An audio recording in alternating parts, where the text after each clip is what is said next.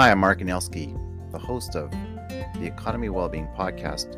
My guest today is Ben Johnson, who interviewed me for a previous show for his podcast called Peripheral Thinking. Ben leads a community of fellow agitators, innovators, and entrepreneurs creating projects and businesses.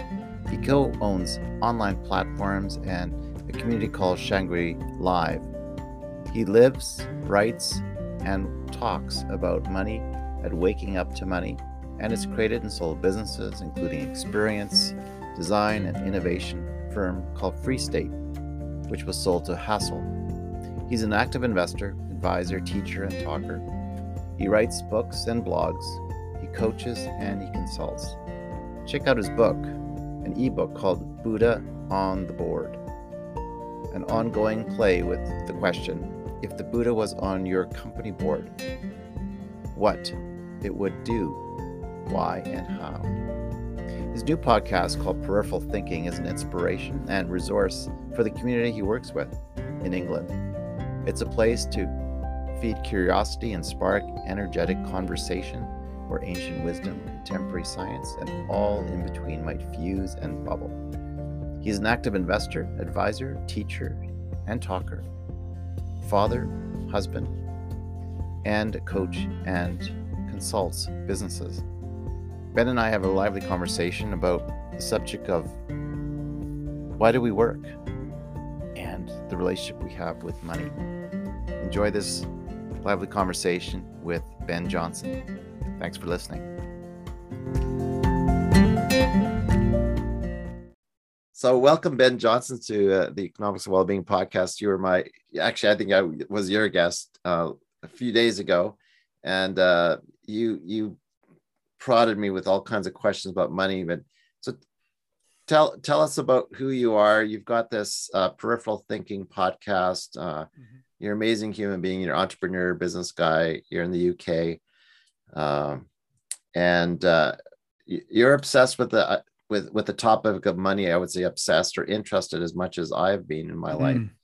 And I thought we would talk about what you're seeing, what you're experiencing from the podcast and the conversation about money you've been having. And I think I don't think it was you, but one of the people I was alerted to was the German economist, Richard Werner, who I think was the first actually academic to do a forensic inquiry into loan origination by banks, the process, which I always thought was possible to forensically audit, but no one had ever done it. And so Werner finally proves, and the Bank of England finally agreed, yes, 97% of the money that we call money was created by banks which issue loans. So anyways, that's for another subject, and I'm hoping to get Richard Werner at some point to talk about his insights. So tell us a bit about you and what gets you up in the morning and gets you all fired up, other than your children and your pets. Yeah, they definitely do the work of getting you up in the morning. So that bit's taken care of. Yeah, but we can also reflect on your now 10-year-old son. I think when he was 4, and he That's asked right. you the penultimate question, Dad, why do you work? Yeah, absolutely. My daughters would say, what do you do, Dad? And I say, I was working with the Inuit.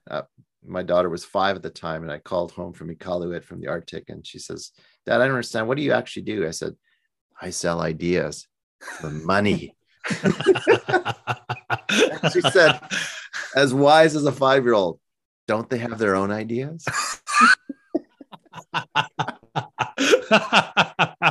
That's brilliant. That's so brilliant. Busted. Yeah. I mean, that's kind of brilliant on sort of many levels, because actually in a sense, actually, I really sort of struggle with, and in a way hide from, that what do you do question. And I think probably for a kind of few reasons. One, so I have kind of always been involved with sort of setting up companies, so I have a sort of entrepreneurial background. But actually, over the last probably 15 or so years, there or thereabouts. So I guess the kind of my entrepreneurial drive for a long time probably was actually kind of rooted in quite a lot of anxiety, actually, or a lot of insecurity. Like the kind of work, the quest was to succeed, to kind of make a stamp, to, and for sure, kind of money was kind of part of that.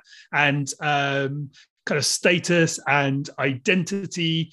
And so I think actually I was sort of on and have been on a sort of inadvertent sort of journey then over kind of 15 years, which you probably would sort of, you would sensibly talk about as a kind of journey really to kind of a genuine wealth point. Yeah. As you would kind of acknowledge, and you would sort of think, I didn't have that language at the time, but there was a sort of a number of things which happened in my sort of entrepreneurial life, which were these kind of revealing moments. One, the moment with my son, which I'll kind of mention, I'll talk about shortly in a sec. The other was in the last sort of proper business that I had, which was really a sort of design business. We worked with kind of universities, airlines, airports, big office complexes, and it's a sort of what is called these days as experience design. So, what are the things that you do to attract people to come? Particularly, you think about this on a university campus these days. Universities, like everything else, is a business. How do I get more? How do I get the students to come? How do I get them to want to spend more time on campus, enjoy the campus experience more, so they give us a better score on the student surveys, so we do better and all of these kind of things. So they would work with businesses like mine to work out how do we attract students to campus and really get them to stay for longer and so spend more, is the subtext to all of that. And there was a point sort of about 6-7 years into running that business, and I'd been involved with other ones before that, where we won a project which was the kind of equivalent in size to our previous 6 years turnover. So this one huge thing. And there was a real clear moment for me, which was a kind of realization, but I acknowledged somewhere, but I didn't really act on. And there was a kind of clear like a voice. It was like, actually, what am I doing now? In a way, what am I doing now? And I don't mean that in the sense of, it was just an abundant kind of riches that I didn't need to work. It was like somehow that thing that I'd always been chasing, striving for, somehow was kind of revealed as nothing or met. I don't know, one of those kind of two things. So there was this kind of point where I was then thinking, hold on, what have I been chasing for? Because my kind of, like I said, my work life for that was very, very kind of driven, quite intense, quite demanding then of the sort of people around me. But as a consequence of that, also quite tight, quite stressful, and actually in many respects quite sort of unpleasant, really, if I kind of look back on it via the kind of lens of kind of from a little bit beyond. So there was that as kind of one event. Not long after that, I also had the first of my children were born. So my son was born, and that also kind of had a kind of real sort of kind of reframing effect, as you would well know. And so these kind of things kind of building, actually. And then a few years after that, I actually sort of around a similar time, I became kind of curious about and interested in Buddhism. So I live in Brighton on the south coast of the UK. And, one dark sort of October night, I went to try the introduction to Buddhism course at the Brighton Buddhist Centre. It was a dark and stormy night. You were and sort of spent yoga, and the Buddha came to you. Exactly. So kind of had a kind of 8 weeks of sort of introduction around that, and again that kind of just sort of, I think there was something around kind of learning to meditate, essentially the practice of meditation, whatever that is for you, whether that's contemplation, meditation, prayer. I think these things are all actually kind of very, very similar. And there was, again, the kind of the sort of reflective space that came as a consequence of meditating. And also, in a way, there was something I felt quite kind of powerful about meditating. I wasn't really sure what it was, but I definitely felt there was something quite kind of powerful in it. So there's all of these sort of things happening at the same sort of time. I then did a course, which I'd mentioned to you previously, with a Buddhist teacher, which was an online course. And it was called Work, Sex, Money, Dharma. So which is the kind of the giant objects of our life via a Buddhist lens, via a kind of Dharma as kind of learning, Dharma as the kind of the learning journey that they sort of talk about in a kind of Buddhist circles. And so it's about kind of the work that you do, and kind of sex and the relationships that you have, and money. And the money segment was started by the teacher, really leaning into the camera and all the kind of power of doing this on video. Kind of said, if I say to the camera, money, money, money, money, what comes up for you? And huge amounts sort of came up for me, with then the exploration around that, my kind of feelings around money, how kind of money was sort of really linked to sort of identity and kind of safety and security, and the stories which are associated to it from kind of growing up and are inherited kind of money story baggage from kind of family. And so this kind of whole sort of sequence of things, the moment with the company, children being born, the kind of this sort of course was kind of building over a kind of number of years. And a kind of another sort of key point in that you were kind of making reference to was my son, who at the time was 4. He hadn't yet started school. And I remember him saying to me, and so I've been always at home quite a lot, even so when they were little. I got an office here. So even when I was running my company, I was sort of around a lot anyway. So it's great to lots of time for conversation and sort of chat with the small people of our lives. And I remember him saying to me one day, Daddy, why do you work? And it was just, I was completely stumped, actually, because I kind of realized that actually the default response is, well, you work for money. That's the kind of that's the sort of the kind of cultural idea that we inherit. You work for money.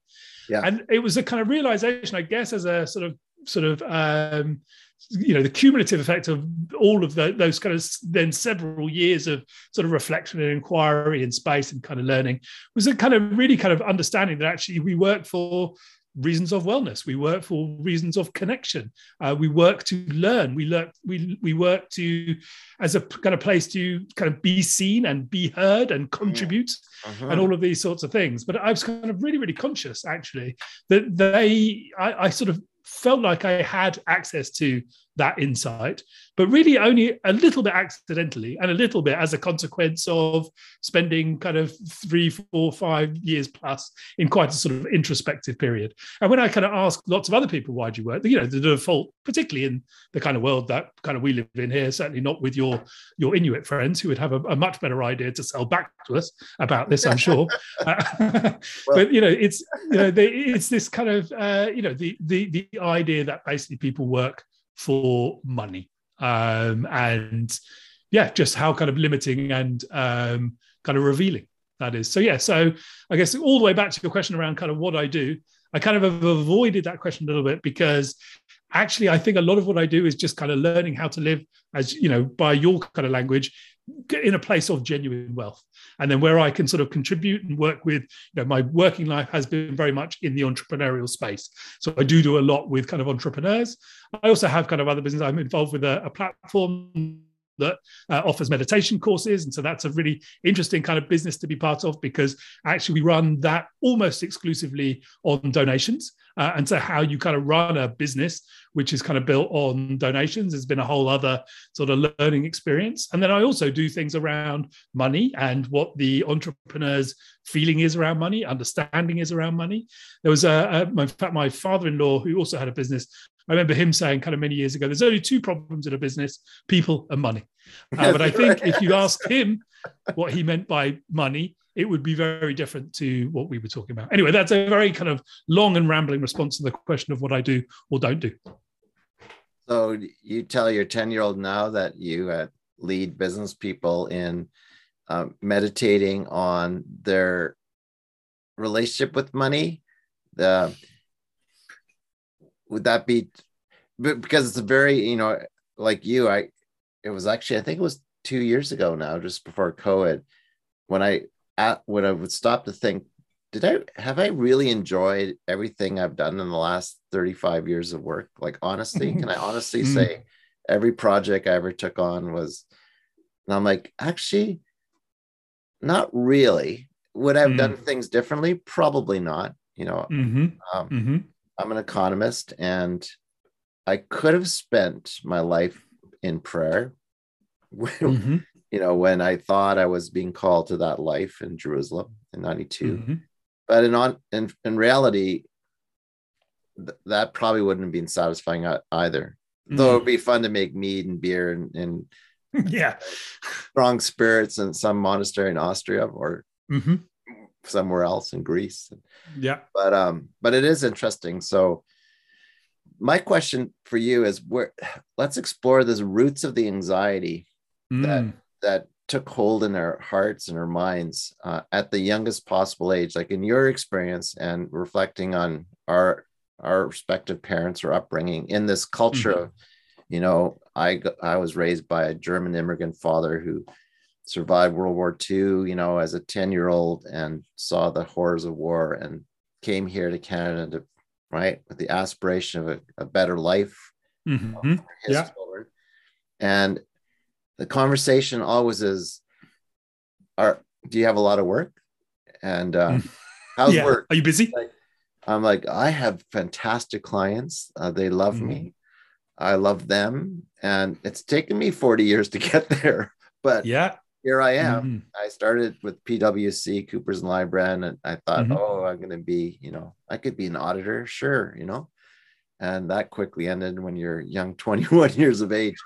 But that sort of unpacking the, you know, that roots of the anxiety of money, which has been very much part of my life too. I was not free of this anxiety for many years. You know, I hated having a mortgage or debt, and we were always taught to save. That was, you know, saving was a good discipline. To be frugal was noble, right? But yet there's that anxiety. Like it or not, I still have to make money to put bread on the table, to pay the mortgage. And that constant pressure and anxiety is common to all of us. None of us seem to be able to escape that. Even if you're a Buddhist monk, you still got to go and pander for like donations, right? You're not living on, you know, love and air, you know. So what's your reflection on the roots of that anxiety and how now you feel you're maybe overcoming that in response to your son's question about work and working for money?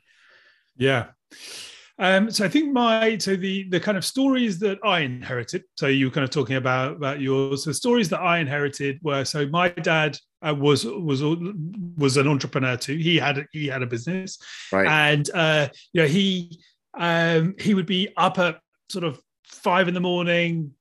doing work, and when we would sort of stay with him on the weekend, quite often they would be working all weekend. We'd go to the office. There were quite a few times where my brother and I would have slept in the office, while they were working through the night.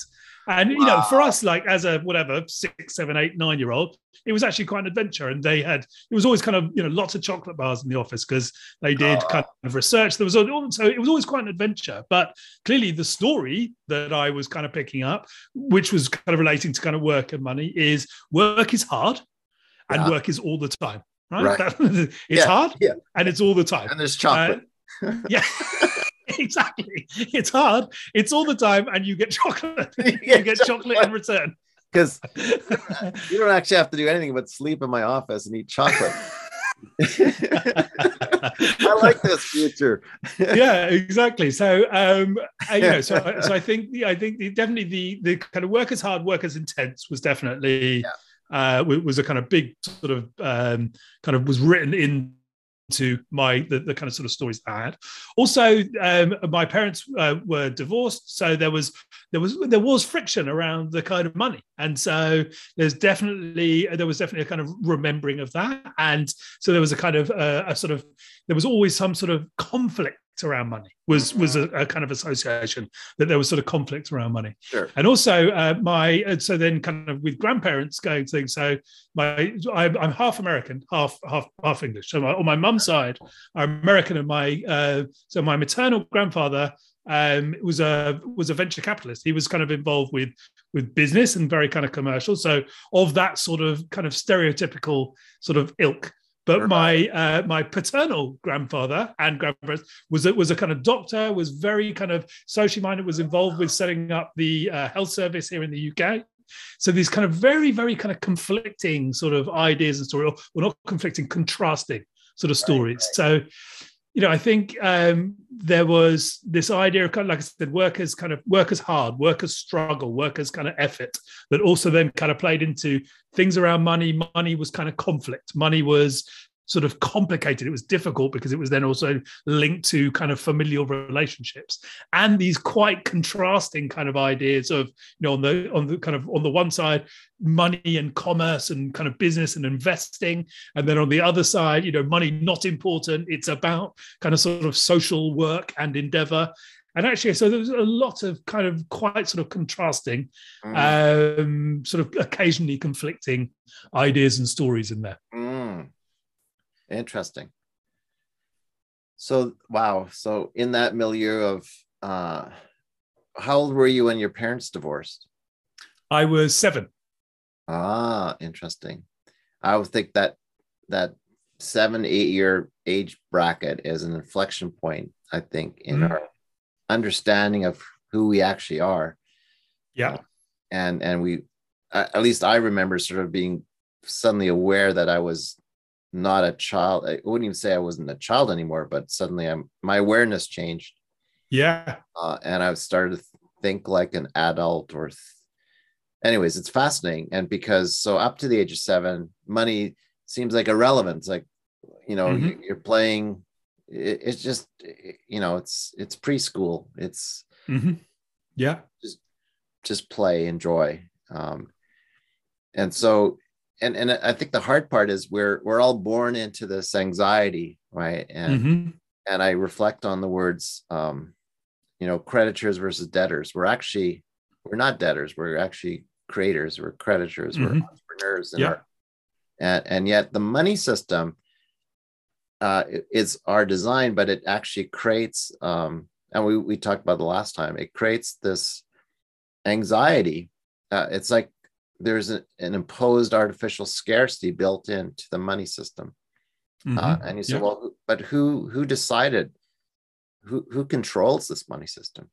Well, in a sense, we do, but we also know that the banks create the money through loans. And so we gave them a corporate license to do that.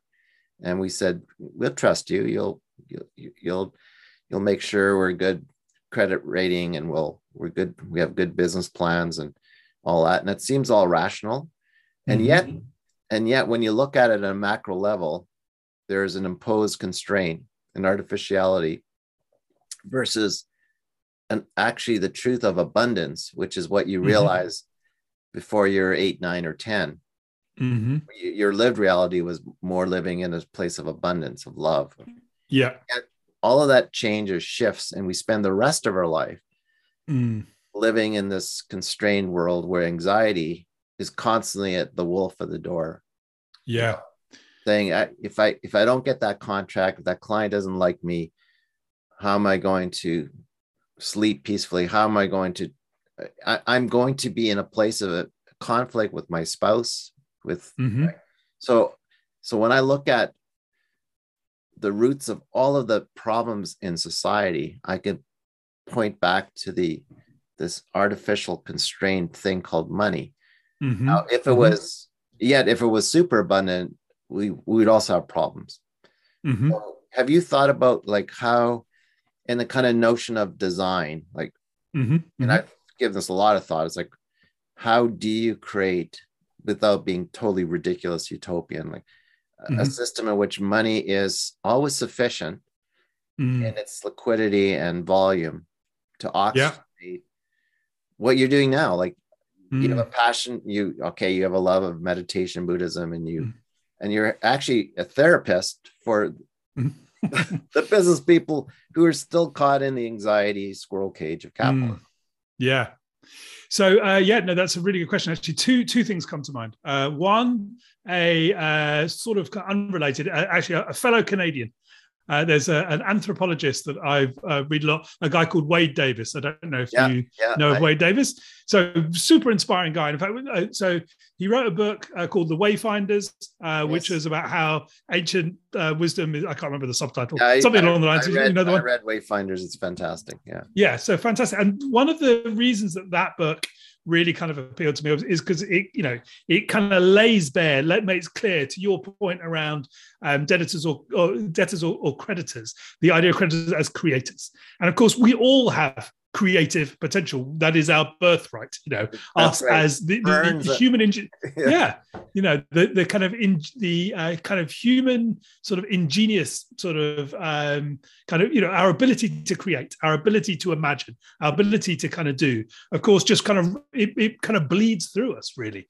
And a lot of what you're sort of talking about, the fear, the scarcity, all of that, just all it does is it serves to suppress that. And so I think one of the things for me, the reason I really like kind of Wade's book, all the writings around that, aside from the fact that he writes brilliantly well, is that kind of reminder, since the birth of our kind of sort of time in that sort of sense, actually, our ability to kind of rise up and solve the problems of our time, that, that's what civilization has been, that's what civilization does. So in part, there is a kind of reminder to that. The second thing, which was actually in a book that I read, sort of may have shared the other day by a guy, I think he's called Peter Koenig, who I think was a management consultant. Yeah. But he wrote this book, 30 Lies About Money.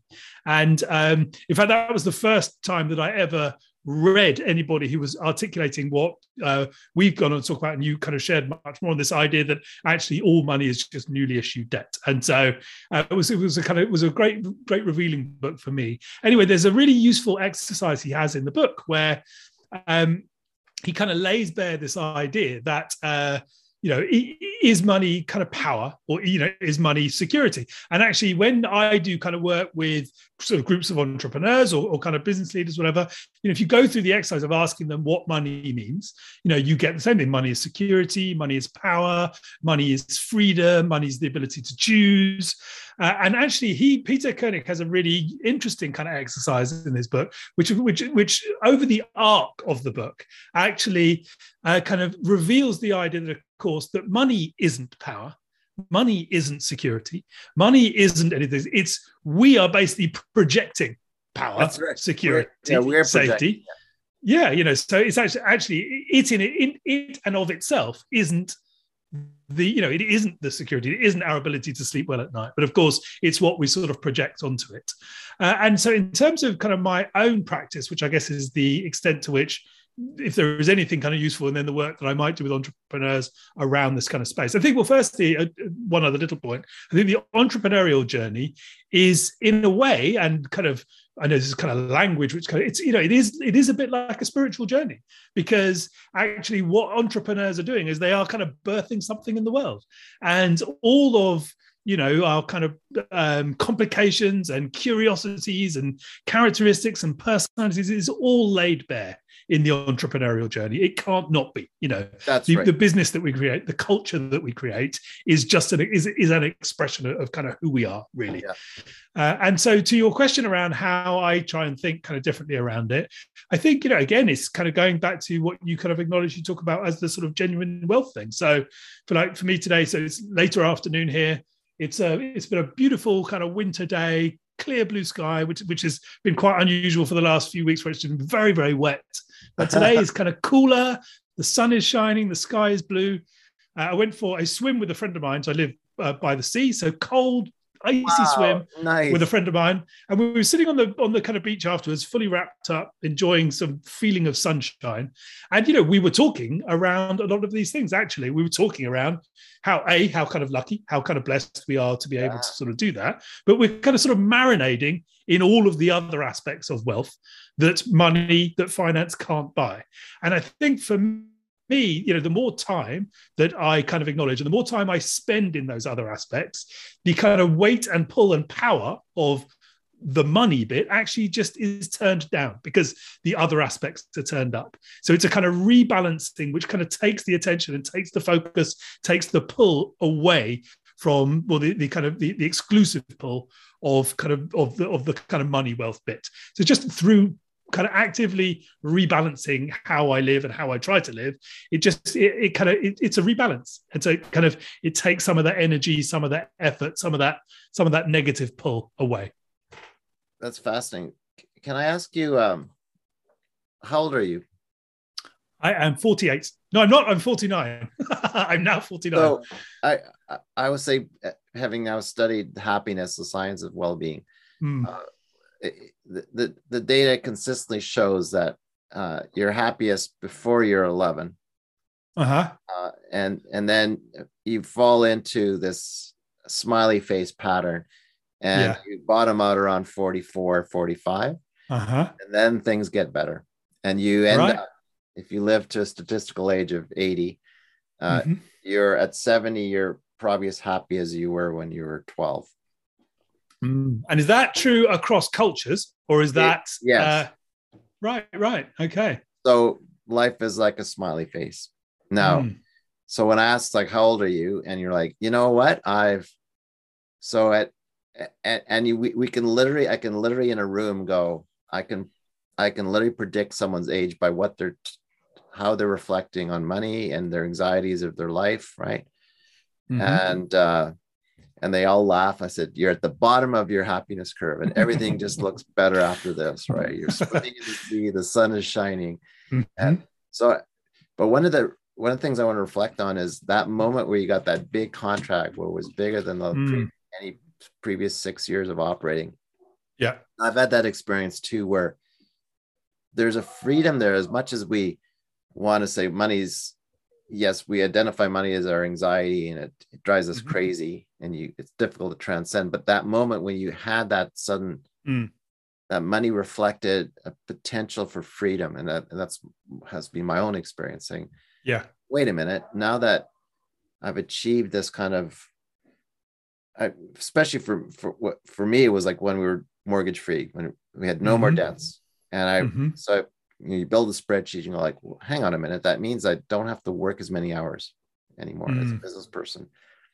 If I choose to, I can, Hmm. yes, we could now buy a bigger house. We could buy more toys and Mm. add on new debt, nicer car, but that's just going to put more debt back on the balance sheet. And let's step back from that and then be free of. So now we have all this discretionary time, which is really the discretionary time relates to not needing to make as much money and have the debts to be paid. And then there's Hmm. like, whoa, there's a freedom mentally in that moment.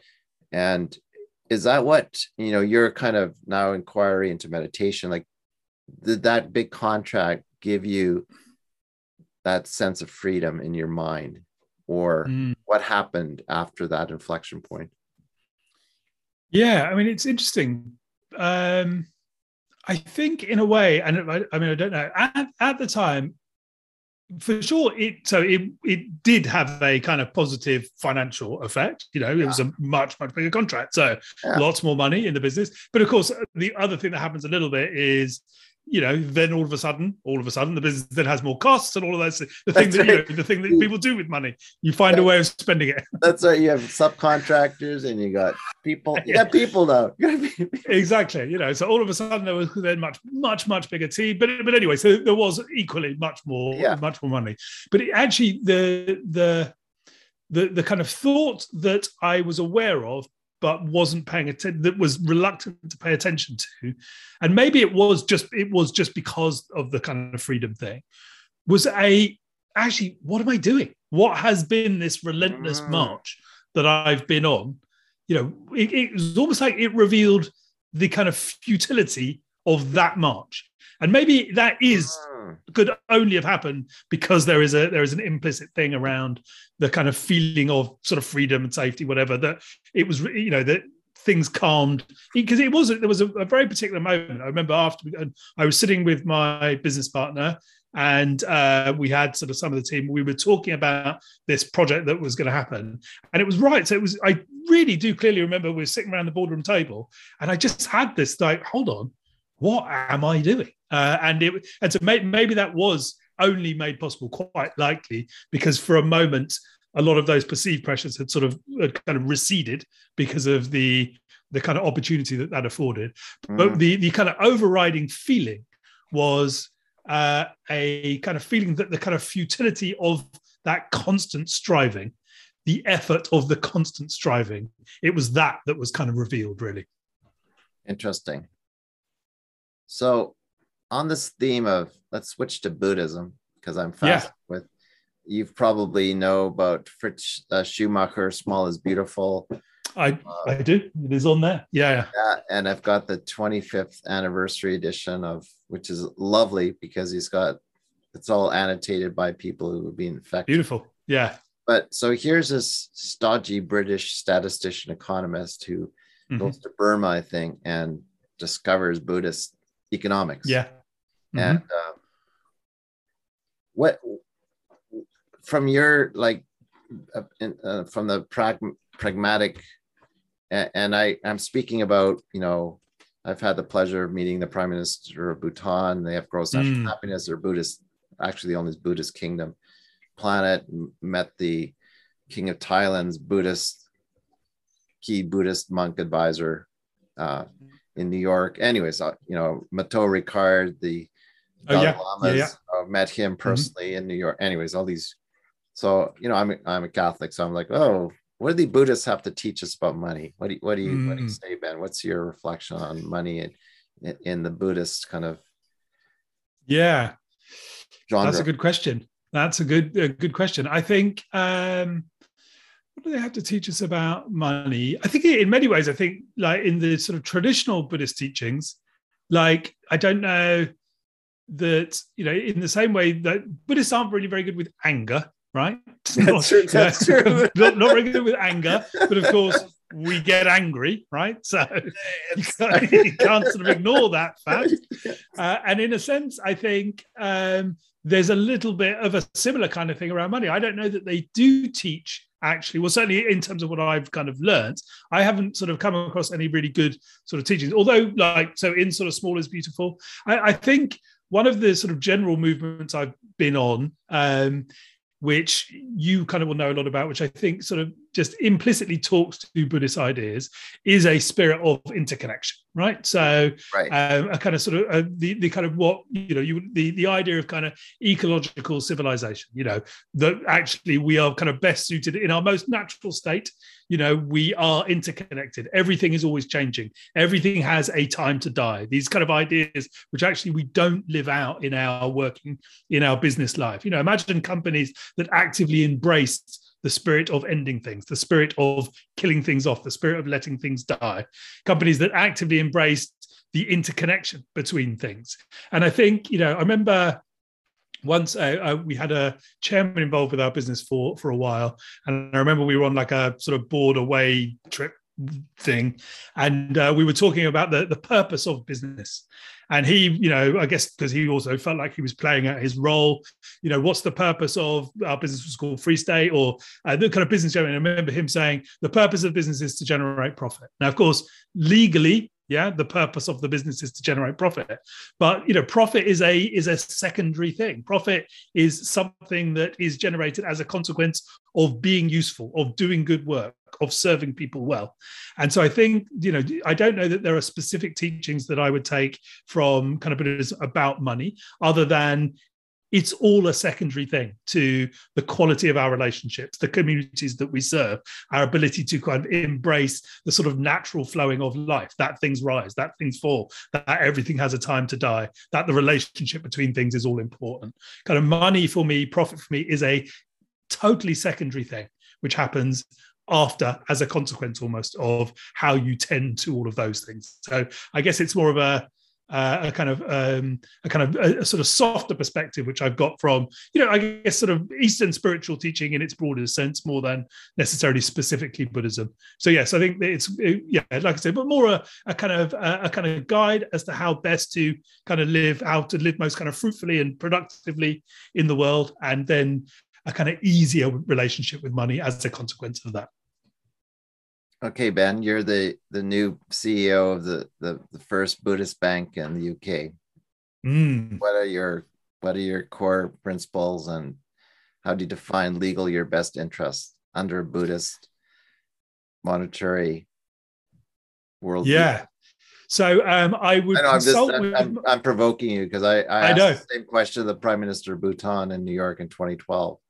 I think he would have a better answer. So my slightly fudged actually, answer he didn't have it. He didn't have an answer because did he not? Because my point was, be careful. There's a trap, because if you're not sovereign, if you don't control your issuance of your money, you don't take the yuan and you don't take the rupee from India, you are sovereign and you develop a Buddhist value aligned monetary system. What does that look like? How does it behave differently than the Bank of England or any other nation that has a debt-based money system? That's the challenge. From a one that kind of has wealth creation, broadest wealth creation sort of stitched into it. Yeah, stitched into it. I was also I was listening to, so you referenced Richard Werner, the economist. You shared some of his, he was talking in that, which obviously you would be kind of very familiar with, but it hadn't. I'm interested in ideas of kind of local, in ideas of kind of region, in community. Right. And he was talking about the importance of community banks, of small banks, of banks which are only interested in investing in supporting businesses, entities, organizations which exist within the small region.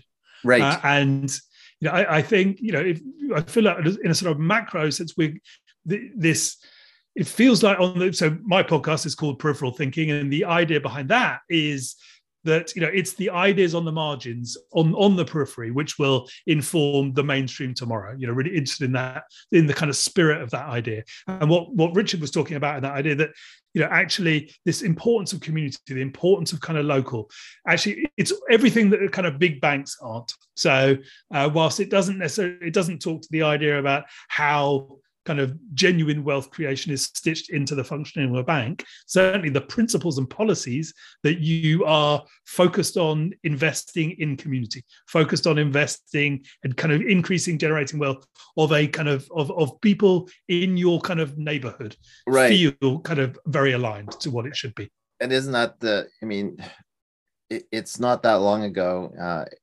Civil War era, Abraham Lincoln, when you look at the whole establishment of the Federal Reserve and, of course, the Bank of England, many centuries before that.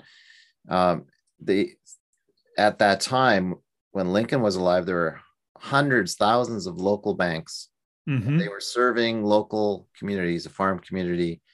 They were doing exactly what banks do today, issuing loans and providing credit, and hopefully with some discipline, saying, "Look, Farmer Joe, yeah, I like your idea, but are you sure, you want to try to grow kiwi here? Because kiwis don't grow in Pennsylvania."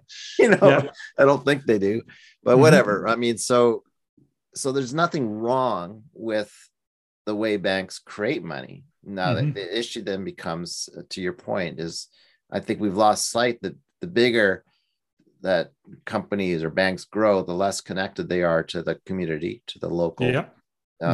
Even the local natural assets, or I've argued that we need watershed-based banks that can operate in the same fashion the banks do now, but are creating credit against real assets that with a collective shared interest in both the risk, right, that those assets are in fact flourishing. They're, we are using the best of our talents.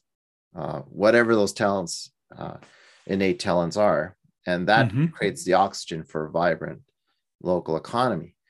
And yet we seem, and my point of this important inflection point in the calendar is that we are in this Jubilee year, according to the Jewish calendar, which suggests there is this moment to pause, even during a crazy pandemic, to rethink and reimagine and redream a system that, not so long ago was probably seemed to be operating okay. But then there's always this drive to consolidate and concentrate power into fewer hands, because of course, those who have the power to create money can in fact rule our lives. So now I'm talking about, how do we imagine democratizing money? So we're each other's bankers. We share the risk, we share in the assets. And my question to you is, do you think that's possible, or does it suggest a really messy scenario? Messy, what in terms of how it may work in practice, or the journey from here to there? The complexity. One thing I've written in my book is, so imagine that we in our communities, we have we have decision makers, we have a body, a monetary authority locally that has to decide how much credit we need to create for our communities, so that let's say our goal is make sure everyone has, if they want to work, they have meaningful work and they have a minimum living wage. Okay, one priority. Make sure our watershed is healthy ecologically, et cetera. So we have a set of criteria, and we now have to govern and make decisions as representative of our neighbors, because so we're the authority, and we determine. And this actually is something that's been ancient in Bali. And Bernard Lietaer, who is one of the architects of the euro, who in Future of Money book, he wrote about the 700-year tradition in Bali, in these little villages where they literally have a local authority who decides on actually on a lot of things, but including public work. So, gong would go off in the afternoon, and that meant that someone from your household had to commit to some form of public work. It could be trimming a hedge, painting a bench, something that's in the commons. Yeah. And if you couldn't contribute your time, you could contribute in other ways. So like, how would that happen? How would that work in England? Or like, let's imagine that actually being applied in our own situation. And I think it's interesting, isn't it? Because in a way, like in England, in Canada, in the US, in Europe, we have really unlearned all of those abilities, which I think are abilities that we know innately, right? So exactly. So you do lots of work with sort of indigenous communities. There are thousands of years of kind of history of blueprints, if you like, that describe how these things kind of work. And we've unlearned those things. So, to the question, can I envisage it working, or would it just be messy? I can envisage it working, because I think we do have that kind of innate, the kind of the rules for that have been kind of laid down, tested, and kind of understood over thousands and thousands of years. The separate question is, so how do we kind of get there? And I think, there's a kind of interesting thing kind of going on. I was watching something earlier today, which was Russell Brand. I don't know if you know Russell Brand, so comedian, actor, who's become a bit of a sort of a kind of, spiritual kind of campaigner in many respects. I love Russell Brand. And so he has all the spirit of the jester, which of course is a really important part of the debate. But I was really sort of struck. So on his YouTube channel, he's got something like 4 million, 5 million something followers these days. And in fact, there was a little piece that he did, which was talking about these kind of new news outlets like him, like Joe Rogan, of course, who is the kind of the granddaddy of that sort of space. Yeah. But, if you think, the thing that sort of struck me about it is, if you take like the media landscape just as an example, right, to sort of explore the question that you're asking, we've lived for 50 years in a landscape of ever growing power in an ever decreasing number. So kind of industrial strength power, right? CNN, BBC, whatever it might be. So these kind of big behemoths in the space. And of course, the thing that happens when there are kind of big behemoths in the space is that people get alienated around the outside. On the periphery, you have you have Joe Rogan, exactly. You have Russell and Brand. So you kind of have these sort of people who are sort of starting to kind of operate outside of the mainstream a little bit, but they're growing in reach, they're growing in audience. And a lot of the ideas, within that then start to, in those spaces, you get the equivalent of people starting to explore new ways of governing, people starting to explore new ways of kind of interacting with each other. And sure, there's still lots of polarization and the, kind of your Brexit, not Brexit, your Trump, you're not Trump, or whatever the kind of polarizing issue of the day might be.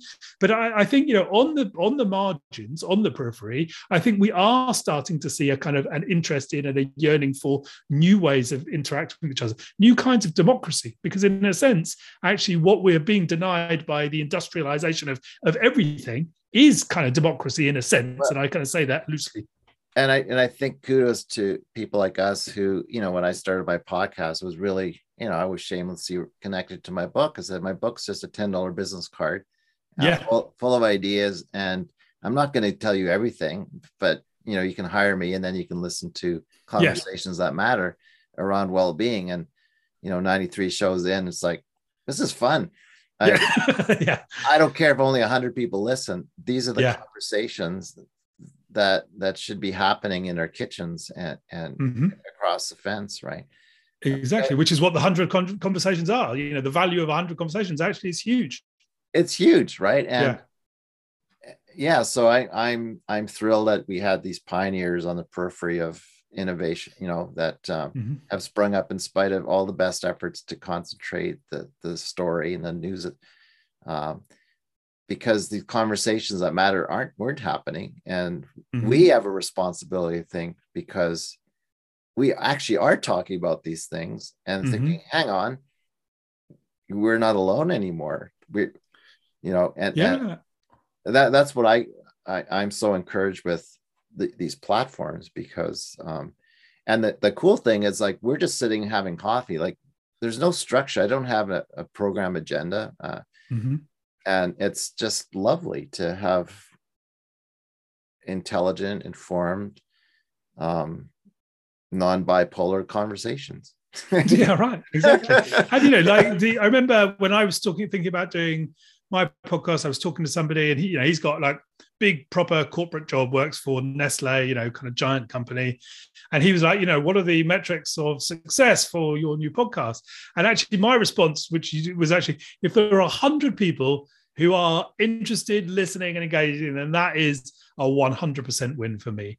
And I think, the reason why it's interesting, like, just the questions we spoke a little bit before Christmas, and you kind of planted loads of really kind of inspiring kind of little worms in my head around money, and then that was fodder that I took to Christmas. So my 13-year-old nephew, my kind of friend's children who's 21, all of them getting the same questions around money. And so, whether there's 100 people listening or 1,000 people, actually, it doesn't make any difference, because if 10% of those people take a seed, an idea, which comes as a consequence of the conversation, and they offer that seed, that idea, in the form of question or whatever it might be, to 1-2 people that they meet, the ripple effect of this actually is potentially really, really significant. It's so huge. And, I want a 15-year-old to pick up on the idea that, you could be Vitalik Buterin. You could be the next Vitalik Buterin by inventing a new crypto that is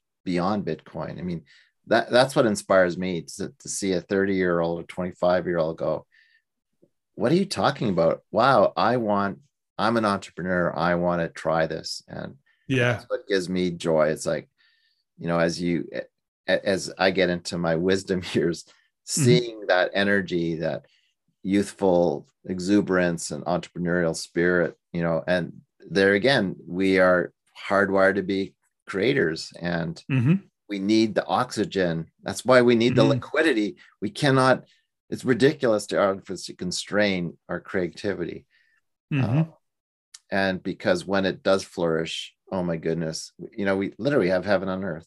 It's quite clear to me that it's possible. So that's what motivates me. And wow. Well, thank you so much. This was a fabulous evening. I didn't even have a coffee in front of me. That's terrible. Me neither. Russell Brand, anyway. No, thank you. Really appreciate it. Really, really good to talk. I've really enjoyed our conversations. I really enjoy your podcast too. So yeah, thank you for the work you do too. Thanks, Ben. Have a great afternoon. Hopefully there's still some sunshine left. And not so much. Not so much. It's getting late. It's dark now, but yeah, thank you anyway. Thanks, Ben. Cheers. Bye-bye.